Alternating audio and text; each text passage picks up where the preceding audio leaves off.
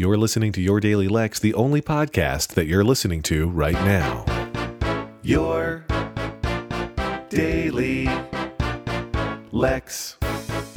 I spend all day on the phone at my job. That's not always true, but I do have lots and lots of meetings. So there are some days when I look at my calendar and it's just this wall of orange being my color for my work calendar in the calendar app on my Mac. There are some days where I see it's starting to get pretty hectic, so I actually put lunch onto my calendar. Lex eats, 12 or 12:30. When it's 12:30, those are miserable days because I get super hungry starting at around 9:45 a.m.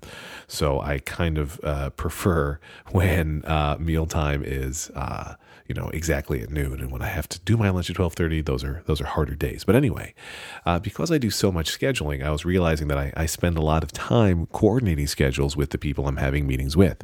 So it's me emailing them or calling them saying, hey, can you speak at this time, or can we set up a call for this thing, and then going back and forth and the time zones and figuring it all out.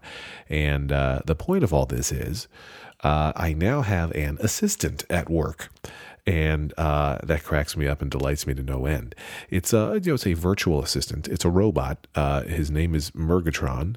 No, that's everything I've said is a lie. It's not a robot. I don't even have a job. No, so it's a virtual assistant in that it's a woman who is based in Texas, and she and I correspond via email, IM, and phone. We've never met and likely never will, but it's awesome. You say, hey, I'm CCing my assistant who's going to help us get this scheduled, and then magically the meeting shows up on my calendar. I'm allowed to use the assistant for other things too. I could say, hey, could you order flowers for my wife, or could you make reservations at this place, or do research on this thing? And I guess maybe at some point I will have need to leverage those things as well. But I'm freeing up at least an hour a day. And that's not an exaggeration. That is not hyperbole or hyperbole, as the wise say it. I truly am freeing up an hour a day that I don't have to deal with scheduling things for. All that said, her email address involves the word assistant, not her name.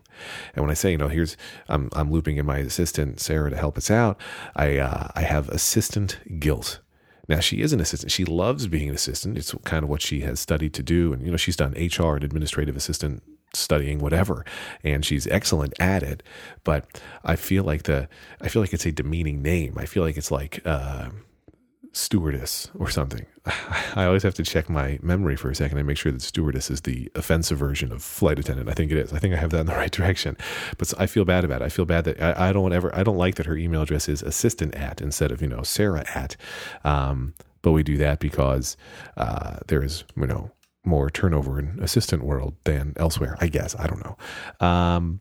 But it's very, empowering in the sense of when I have stuff that I need to get done, but I can more valuably spend my time doing something else. I like that I can, loop in Sarah.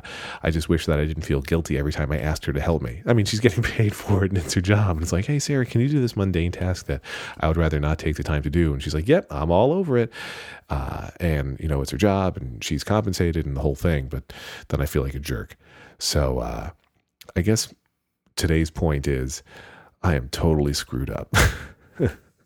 Also worth noting, today we released the season finale of season 1 of Not Playing with Lex and Dan. Dan Morin, Jason Snell, and I, both of those, all three of those people have been on this show, me more than the rest. But the three of us watched the movie The Karate Kid for the first time, since none of us had ever seen it. So you can wax on, wax off, and wax nostalgic with us as we watch The Karate Kid for the first time. Go to notplaying.net, notplaying.net, to enjoy that. Anyway, have a great weekend. You look nice today. That's a different show. Lex. Goodbye.